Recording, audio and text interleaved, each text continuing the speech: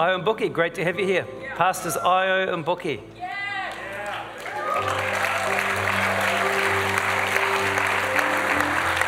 Beautiful family. It's great to see you. Great to see you doing well. And just love you guys. Thank you for being here. Thank you for making the effort to be here. There's another couple here from Singapore. Where are you? Can I see you? Yes, won't you just stand up, please? This beautiful couple. Just remain standing. I just want to honour you this morning. You travel 3 to 4 hours to come to church. They travel up from Wellington to come here to church. And they are here early. Talk about hunger. I specifically want to acknowledge your hunger today, but also want to honour you for the church in which you come from as well, which is City Harvest Church.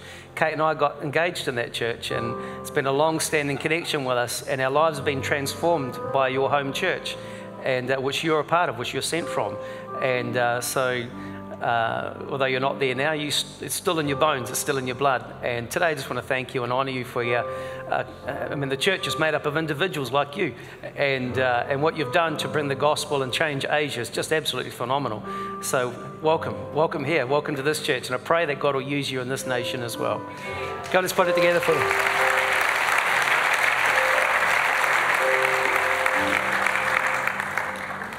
Specifically want to honour somebody else this morning as well. And Tutai, where are you? Tutai,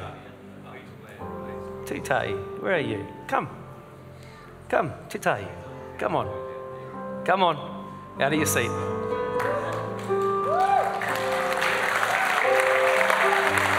Come.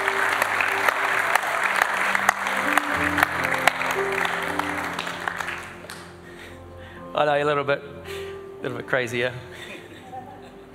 But today I really want to honour you. Many of you would recognise Tutai from the car park.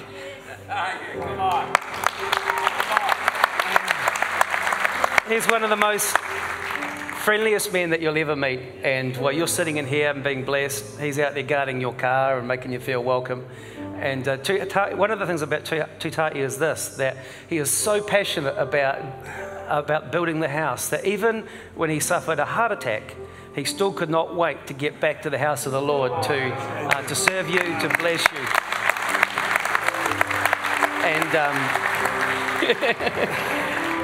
And you've just had an amazing journey, but now your assignment has changed, and your wife needs your assistance now, and no longer you can help. But I just want to say, thank you so much. Your diligence to serve the house. The fact that even at hospital having a heart attack, some people have a runny nose and they can't make it. You know, you had a heart attack. You had an attack, an assault against your heart, but you still could not wait to come back passionately and serve. And I just want to honour you for your diligence and honour you for your character. Also want to just release you now from this assignment and to your next assignment, which is to care for your wife. And here's just a small token of our gratitude, just to say thank you so much. We love you so very much. We love you.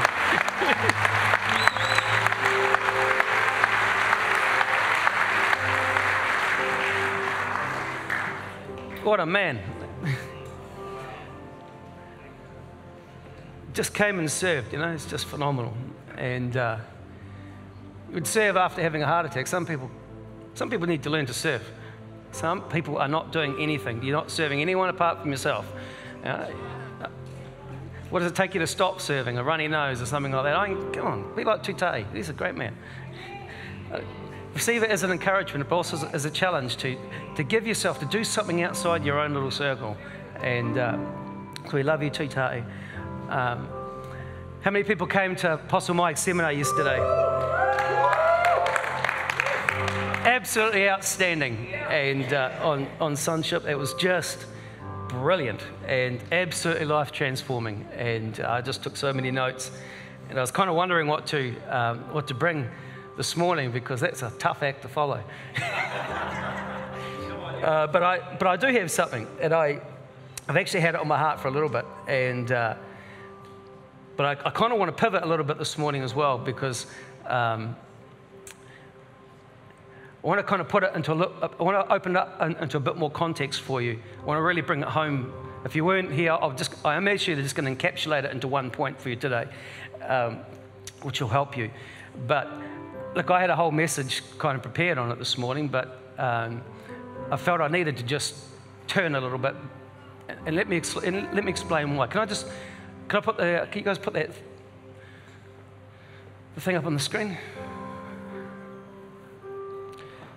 This is on this morning's news, and as I was getting ready for church this morning, one of my pastor friends, I've got a whole bunch of pastor friends, and a text came out and showing us this: New Zealand ranked the most Islamic country in the world in annual index.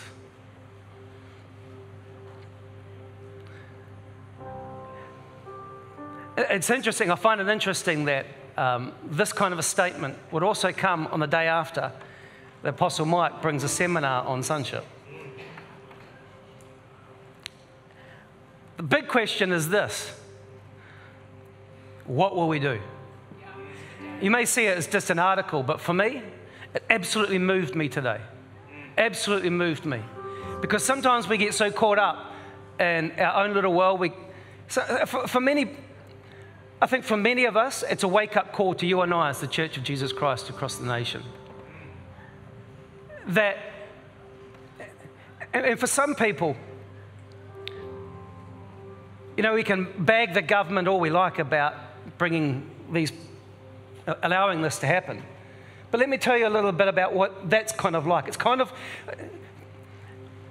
bagging the government about being the cause of all this. It's kind of like giving a sharp knife to a baby or a blind man and telling them it's an ice cream and then expecting them not to cut itself. People can't see. I mean, and I can tell you right now, one day, if the threat is that real that I myself can be arrested, will be in danger of being arrested for speaking like I am today. But let me assure you, the whole thing about the sonship seminar was not just that you could have good information to write down. My urge today is that we could see that this here would just be a wake-up call. So how do we connect the two? How do we connect the two? I want to tell you right now, there's our nation is in a contention. We know that, but our nation is in a contention right now. So the souls and the future of our nation, your kids, your grandkids, will face challenges as a result of these decisions today. And it's very, very easy to look at it from a distance. Kate and I had a real baptism by fire. Kate and I, about 10 years ago, 2011, we went to Pakistan. Many people here, there are people here today, you have come from an Islamic country. Let me assure you this: the mandate of Islam is to come and to infiltrate every aspect of society. Even right now in the education system, they are wanting to bring Islamic educations into your kids. They want to teach your kids that, not just about sexuality, but they want to teach your kids about Islam. And behind, like I preached the other Sunday, behind every institution, behind every system in the world, there is a doctrine and there is a spirit.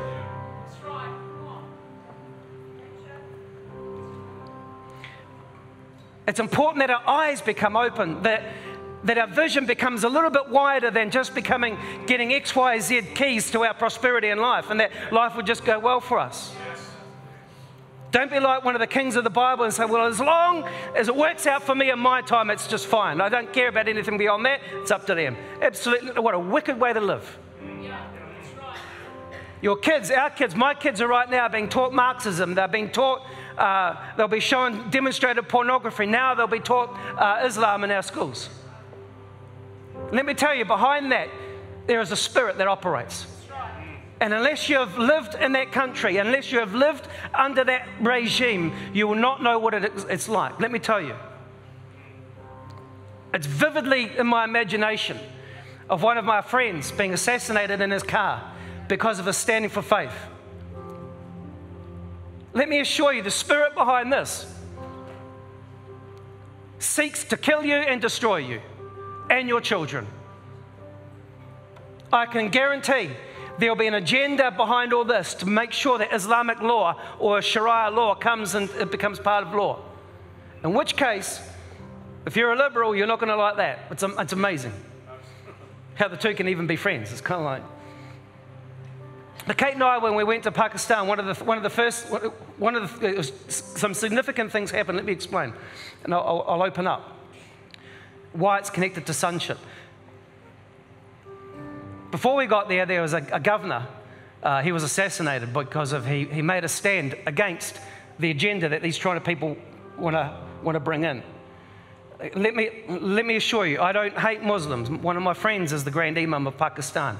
I don't hate Muslims, but I can see the spirit. There's a spirit and there's a doctrine behind all that damages people's lives. And you'll see, let me explain. So the governor was assassinated. He was assassinated by his own bodyguards. So Kate and I entered into Pakistan just after that happened. A month after that happened, there was a friend of ours there. He was a Catholic, and his name is Shabazz Bhatti.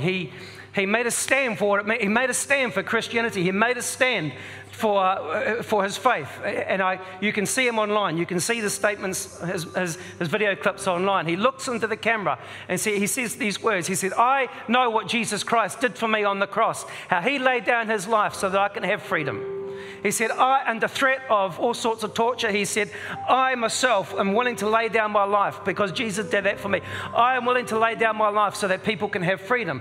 In doing so, he was challenging one of these laws that Islam is trying to bring in, that kept people under huge oppression in that nation. A few weeks later, he was machine gunned out in his car, blamed on Taliban, but it was actually the government behind that. I went to this funeral. There's about 50,000 people at the funeral, 200 soldiers. There was snipers on the roof. I can tell you that sort of stuff gets etched into your memory. And you want to open up your arms? Don't put it on government. The issue will be this. What will the sons of God do? Where will the sons be?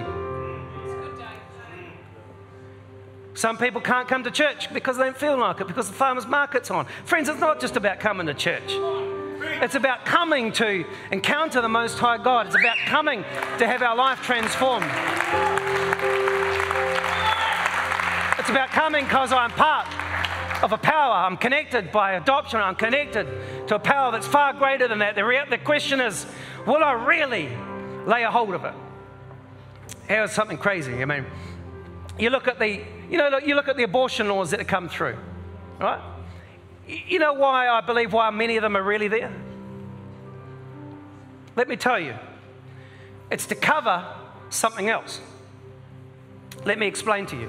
One of the things that Kate and I did when we were in Pakistan, we put on a free medical camp. And we had probably about maybe 2,000 people come through in about half a day to get medical treatment. One of the main issues, we had a specialised women's area. So for women that want to come and they need help. You know what? Heaps of them came through. That was the most busiest department.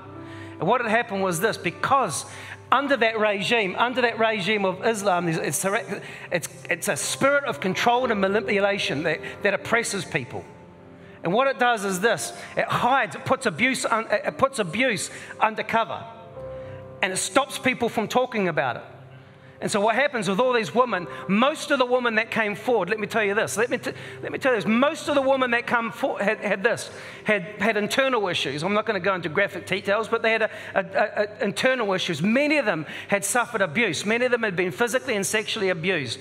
And the thing is about the whole, because of course abortions are illegal there, and neither can you bring it out to the truth. So what would happen was there was a whole bunch of attempts at self-abortion, which failed, and so you got a whole pile of people a whole pile of women that are suffering like that. The point being is this: abortion's certainly not the cure. The real issue behind all that is the abuse. And so this abortion law coming into New Zealand, it's an attempt to cover something else.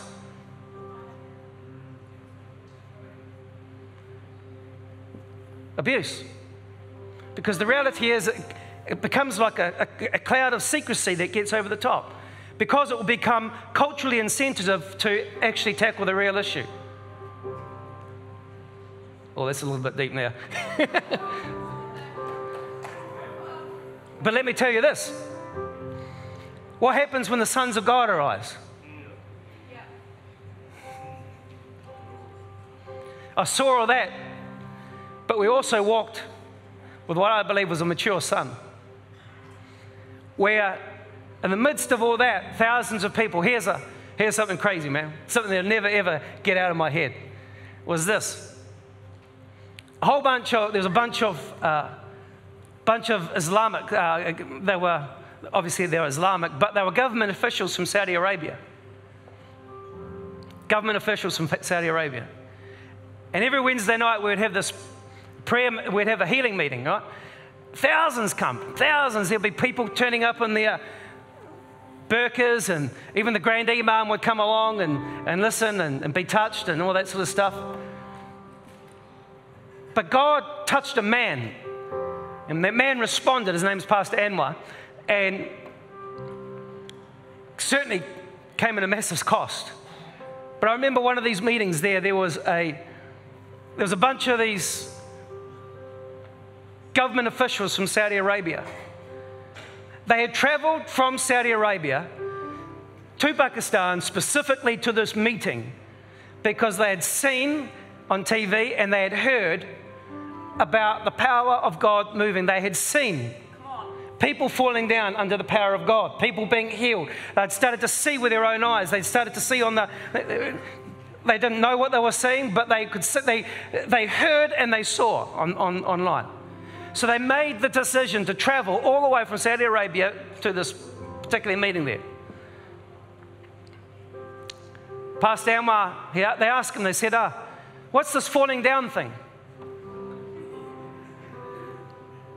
You know, you pray and they all fall down and the healing. Talk to us about, what's this about anyway? Pastor Anwar said this, go and stand over there. Go stand over there on the other side of the stage. Lift up your hands. Come, Holy Spirit. Poof, they all went down to the power of God like that. Every one of them.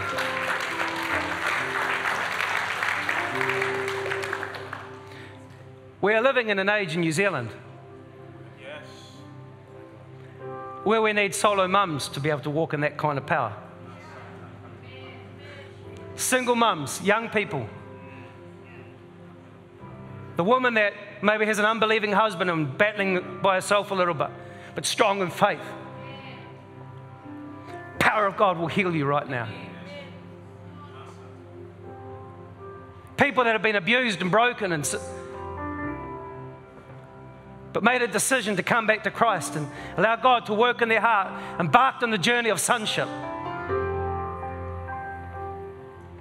Business people. What the world needs right now is not just a business person coming to church and singing a few songs. What the world needs right now is a businessman or a businesswoman who embarks on a journey of sonship that grows and can say into the market and into the space of the market, power of God will be released.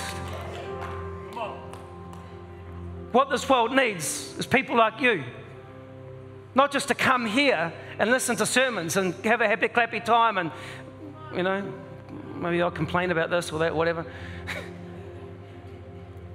You've got to get a hold of the presence. We've got to get a hold of the presence of God upon our life. That's why the Bible says the whole earth groans for the sons of God to manifest. We are living in an hour where we're living in a day. I can assure you this, that this message is very, very applicable. The question is, will we respond? Will we respond? I love a couple of things I just want to bring out to you this morning.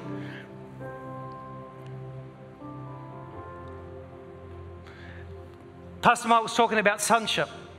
The word son essentially means to be a builder. And I've been doing a building myself recently. And one of the things about being a builder, there's some fundamentals of building. If you know anything, if you build anything, one of the things you'll discover is this: measure again, and then measure again after that, and keep measuring. I've learned how to building according to a pattern. There's stages to a building. Unless you follow a pattern, you've got to. No one builds just random. I haven't built what I've built randomly. Just think, well, that looks all right there. I haven't started the painting before I even started the foundation. No. There's a process, and you can't be living in the place. You can't be painting the walls until you've gone through a whole pile of sequences. So there's an order. There's a process. There's a journey for building. Interesting. And those who are an experienced builder can see from a long way off when something is out of place, when something is not right. I was there, and my uncle paid a surprise visit to me. A surprise visit. And he's kind of blind in one eye. And from a distance, a long distance, from about 100 meters, in the rain, in the fog, he looks out my kitchen window. That's out of place. How are you going to work that? He could see from that distance that it was about that far out of place. Half blind. From a distance, in the rain, in the fog. Don't make any more surprise visits. The master builders, they know when something's out of place. They know the sequence, they know the order and things. So I did a whole bunch of things. Some things were out of order, I had to go and undo them again. I learned a whole bunch of stuff about building. So one of the things about building is this: when Jesus came, he came as a son, he came as a master builder, he came and set a pattern for how to build. You can't build by opinion. You have to build by square lines, you have to build by a plan, you have to, if it's not, see, you look at even these tiles which were laid here the other day. When I laid these tiles, I didn't just randomly put them down there. One of the first jobs I had to do was to prepare the ground. The second job we had to do was to get the thing square. So one of the things about becoming a son, there are some things that there's a pattern there we have to build to. We don't build as sons by opinion. We build as sons by pattern. Jesus is the pattern for that. And interesting, he says in here, in Matthew chapter 6 and verse 9 to 10, Jesus, after talking about speaking of the kingdom, preaching of the kingdom, he starts to teach how to pray. And one of the first things he says is this: in this manner, therefore, pray, our Father which art in heaven, hallowed be your name. Your kingdom come, your will be done on earth as it is in heaven. This is not just a prayer. This is not just a prayer to recite. This is a pattern. This is Jesus laying the square down for our life. This is Jesus laying a plumb down. This is Jesus setting the foundation, setting the line, measuring up for everything else to be built on. If it's out of square here, I can tell you now the whole house is going to be crooked. So what he's saying here is this is not just a prayer format, but an orientation. It is a life orientation for sonship. If we do not get this particular corner straight, everything else is going to be wrong. There's another word for it, but it's kind of, builders may use it, but it's crooked. Thy will be done. And it's interesting that the capacity of our will. The capacity of our will. Our will or volition is the part of our life which really is the driving seat of our entire being. And that's why Jesus sets a model to say, your will be done. Because in that line alone, you will find the world's conflict. Conflict that you're facing in your own life, conflict that you're facing in marriage, conflict that you're facing everywhere. This here is the cornerstone. This here is the square line. This here is the measurement in which we must build our journey on Christ on. Not my will, but thy will be done. It is the most profound statement that you could ever make in our life. Because our will is the most powerful, I believe, one of the most powerful faculties of our soul. It essentially sets the sequence or value, and it also sets the square of our life. And it sets the orientation of our life. We live in a world where most people are orientated to, my will be done. And in that space, you'll find there's a massive amount of conflict. You'll find it in your home. You'll find it everywhere. There's always a contention for whose will be done. One of the things about our will is this, and it scans over all of our hopes, our desires, our assumptions, our beliefs, our memories, our pain, our sorrow. It scans the whole lot in just a moment. And then makes a decision. And it guides our decision-making. It is our decision-making faculty. So whenever you make a decision, it's never by random. One of the things you'll find is there's an internal working that goes on inside of you. It just scans everything, your interests, your hates, your desires, your whole lot, just like that, and makes a judgment call. We're going this way. It's that part of our life that is the foundation for sonship. We cannot become a son of God. You and I will not be able to combat what these challenges bring into the world today if we're still orientated of my will be done. I know with Pastor Anwar, he had to let go of absolutely everything in order to be able to get to that position where kings of nations would come and fall at their feet.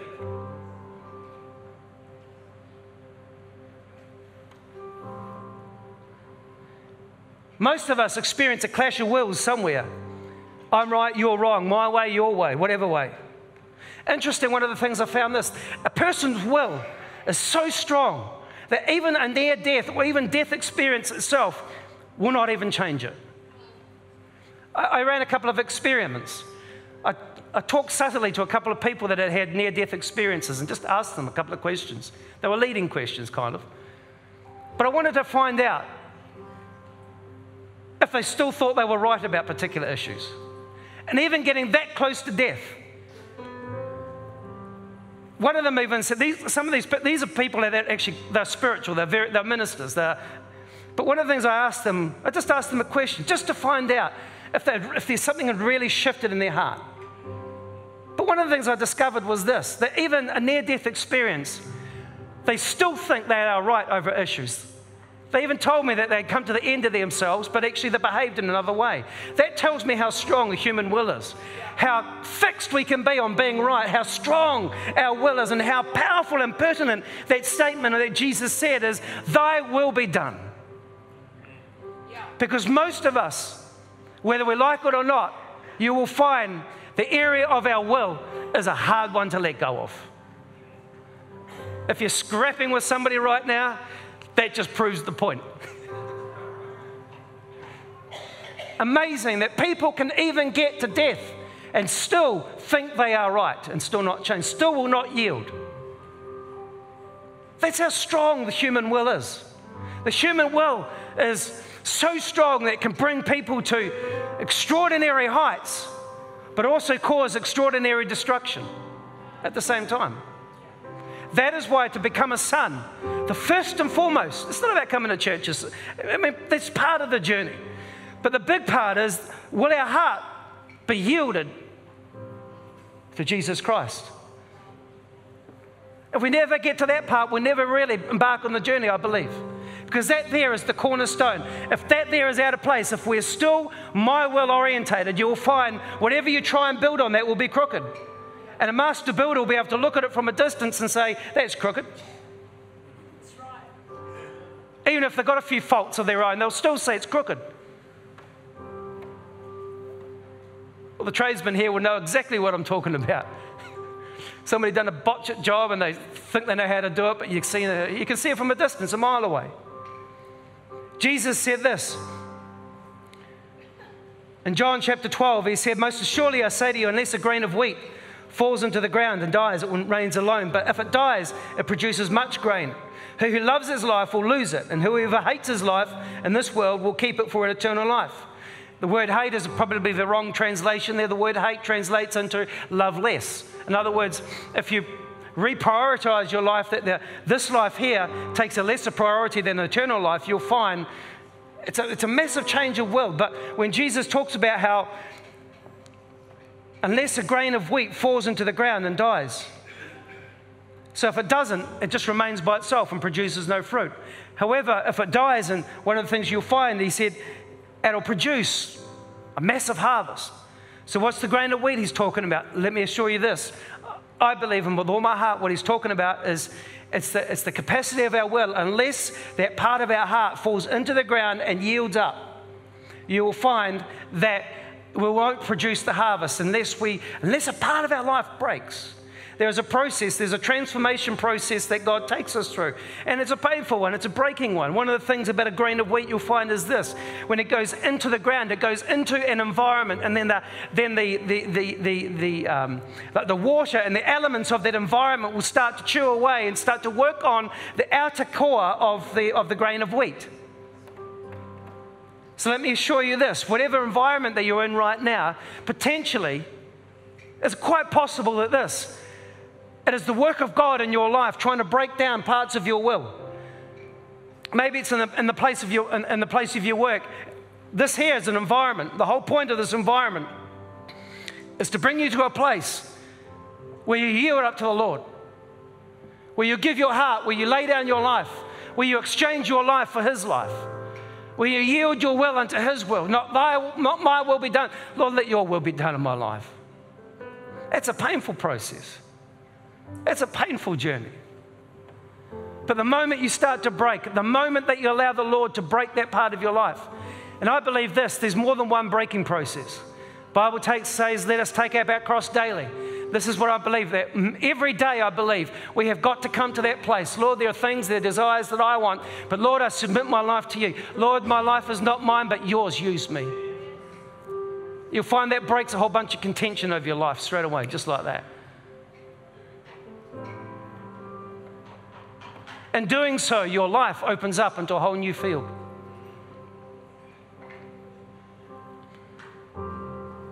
The intention of our Father is to bring us into maturity. The reality is that most of us have parts of our personalities and makeups that are very unlike Christ. We're often blinded to these parts, completely blinded for years. The blindness often is so thick that we can hear a rebuke at one level from somebody close to us, but then turn a completely deaf ear at the same time. Stuck on my will. I just will not yield. I just will not hear. I just won't be open to change at all. You'll be surprised how many people we talk to, including myself. I'm just going to leave you on this one here. Jacob wrestled with God all of his life. Jacob thought that Esau and Laban were his adversaries. Jacob and Esau, right from birth, contended, was fighting. Was battling this person, battling that person, battling his brother, battling the father-in-law. People here today, you've got contention in your life. Maybe it's between you and your wife or your kids or your boss, or there's contention. You're fighting something somewhere just to get ahead somewhere. Right? People are doing that everywhere. In the church, I can see people fighting for position. I see people fighting for this, contending for that, all trying to get ahead, all trying to make a name for themselves. All trying to say, this is the right way or this is the wrong. You're the wrong way, this is the right way. Jacob was exactly the same. Then one day, he has a fight. He thinks his whole journey he's fighting people. He'd struggled and contended to get ahead, to get the blessings he thought that other people were taking from him. I wonder, it says here that when in Genesis chapter 32, in verse 24, when Jacob was left alone with him, and a man wrestled with him until daybreak. And when the man saw that he could not overpower him, he touched the socket of Jacob's hip. So his hip was wrenched as he wrestled with the man. Let me ask you the question. I wonder, first and foremost, got two dudes walking along, and first conversation is, hey man, you want to fight? Okay. But this fight basically encapsulated Jacob's whole life. So they start to wrestle. They fought the whole night. And some of you guys play rugby, and by the end of the first quarter, man, you're huffing and puffing. You think about playing a rugby game for the whole night. Hard out. One-on-one. At what point do you discover in that fight? Is there ever a time in that fight where you start to think, hey, who the heck am I fighting? Who is this guy? You have got to have some willpower to fight all night. At what point did Jacob suddenly get to the understanding that his whole life he's not fighting people. He finds he's wrestling with God, but in fact, he's not even wrestling with God as such. He's actually contending with his own will.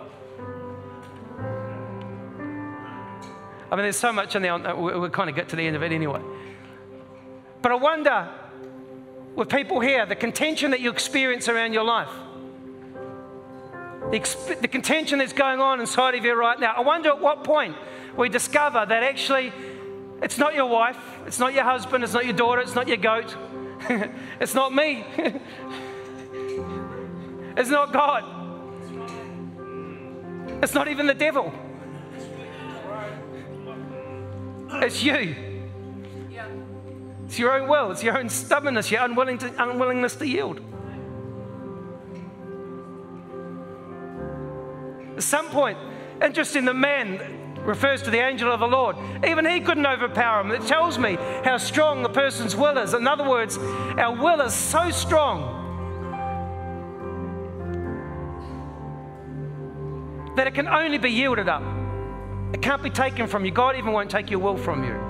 The only way that you can really truly enter into that space, when Jacob finally yielded, when Jacob finally, it took him some pain, it took a supernatural intervention to dislocate something inside of him before he started to realize and give up. What will it take for you to realize that maybe you're fighting God in your life? Maybe God is wrestling with you to get you to a point to acknowledge something that you need to change in your own heart. It's not me, it's not God, it's not the devil, it's not your wife, it's not your cat, it's not your boss, it's not your business, it's not the environment, it's you that needs to change. That point there is the pivot point of sonship.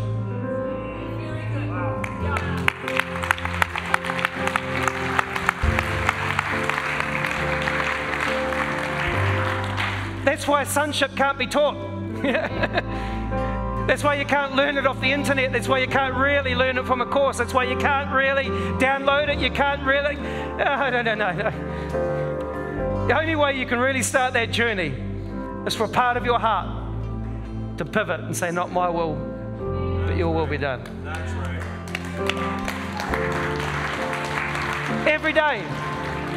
Every day, I'm still learning that, I can assure you. I have learned it this week, I learned it the week before, and I learned it the week before that, and I kept learning it every week. This week, I'm going to learn it again in some place, that it's not my will, but it's your will. At some point, I'm going to have another clash with somebody somewhere, and I'm going to get the realization afterwards that maybe they aren't the enemy. Maybe it's me. That's my journey of sonship. Jacob, from that point, no longer called Jacob the deceiver, became Israel today, the mightiest nation, the mightiest people group in the world today. I want to assure you today, it doesn't matter where you've come from, it doesn't matter your journey to this point.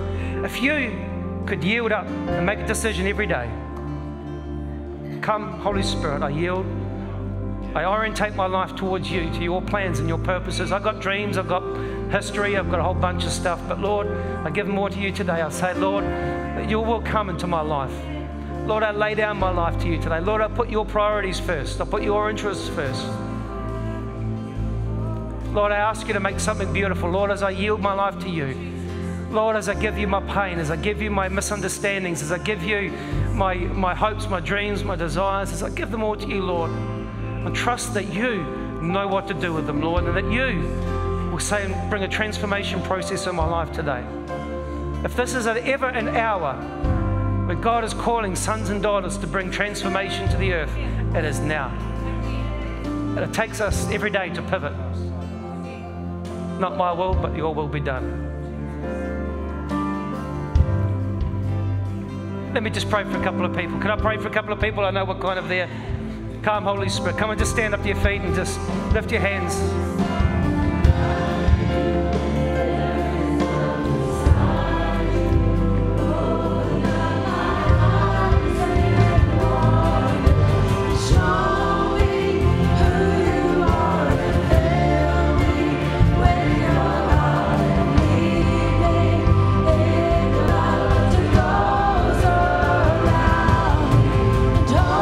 Holy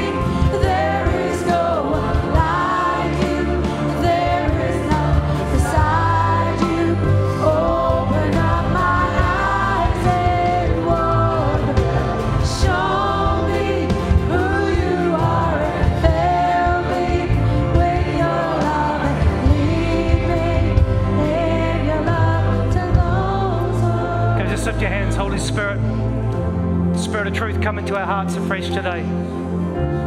Forgive us for our selfishness, Lord. Lord, we yield up our will to you today, Father, today and every day, Lord. Transform our lives today. Lord, make us, we pray. Lord, our nation needs sons and daughters that would arise, but it requires us, Lord, to yield our will to you. So, Lord, we come and we make a decision to do that. Lord, I pray your hand of blessing upon people right now. I pray for those that are wrestling with the things of the past, where people are wrestling with alcohol, where people are wrestling in their marriages. I pray, Lord, for your presence to come. Lord, will you touch our sockets, touch the way, Lord, even if we have to limp for the rest of our days. Lord, we will know, people will know that we've been touched by you, oh Lord.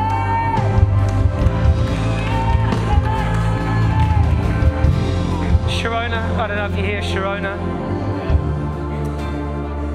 Sharona, here's a word from the Lord for you, just to encourage you. You've experienced a struggle in your own life. You've experienced pain. You've even know what it means to be rejected. I see, you've struggled with rejection, but I can see there's a transformation process happening in your life. There's a transformation process happening in your life. There's a story of Jephthah. The Bible says that Jephthah was despised by his family and the people around him, and he had to run away. But in the process of his running away, there was a transformation change inside of his life. He left as a reject, but he came back as a warrior. Shona, I believe for you, there's going to be a restoration of honor. There's going to be a restoration of strength over your life. God is going to raise you up. You're going to be raised up in power in this nation. People that once rejected you will one day turn to you and your family. Joseph, I know right now, just the hand of God is upon your life. Just lift up your hands. Lord, I pray right now, Lord, you stir in his life again. I just see right now, Joseph, that even in this hour where God is just working in your heart, that there's a transformation process. There's some things that you're having to let go. There's some things that you will wrestle with. But there is a day where you will arise again. And one of the things I saw you doing is this. I don't see you just playing and just leading worship, standing up on the stage here, but there was something about a prophetic sound. There was something about the song that you will sing. There was something about worship is not just about playing a few songs up here and people clap. No, it's not. It's about creating a sound that shuts people's hearts. Joseph, there's a sound inside of your life. The enemy's tried to squash it. But there is a strength inside of you far stronger than you ever thought. There is a gift upon your life that is far more powerful than you ever imagined. In this moment, this hour where you're coming and you're allowing the Lord to yield you, to transform your life, there will come a day where that seed will spring forth from the ground and will become a great harvest. At this point here, you are in the ground. There are things that God is removing off your life, but there is a day coming when the leaf will start to arise and it will come and produce a great harvest. Adam, I pray for you. Adam, there is a great call of God upon your life, but there is a contention for it. There is a contention for your heart. There is a contention for your heart. You are a good man. You are a great warrior, but there's a contention for your heart. God is going to use you. He wants to use you powerfully. He has got a great plan for your life. He has protected you. He has cared for you. But there's a place in your life. There's a place in your heart. He wants to bring a transformation and a healing. He's doing that right now. May I encourage another man here today. I want to encourage you. Yield to him right now. Yield to his work. Don't try and fight it. Sure, there's misunderstanding. Sure, there's discouragements. But I want to tell you, the Lord has got so much for your life. So much for your life. I bless you today. I bless you today. I bless you in your journey. I bless you today. Your heart meditations, I bless you today. In your family, I bless you. In your coming and your going, I bless you. In your workplaces today, I bless you in the marketplace. May you arise into the fullness of what God has for your life. In Jesus' Jesus' name. May you arise in the fullness. May you experience a great harvest today in Jesus' name. Come on, let's worship Him one more time.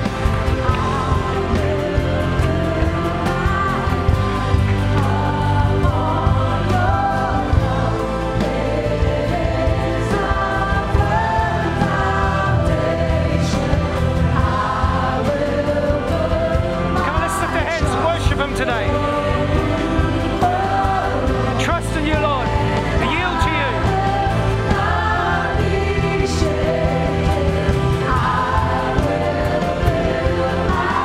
Come on now, whole earth groans, waiting for the sons of God to arise.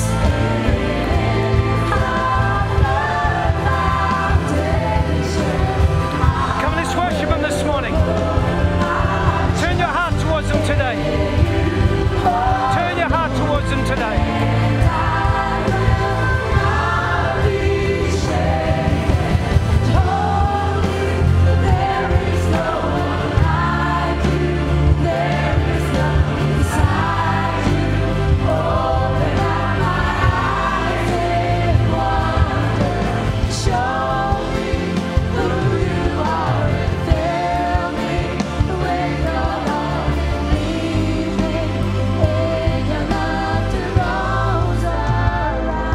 Bless you today. When you turn to somebody and love on them this morning, touch them, bless them, pray for them.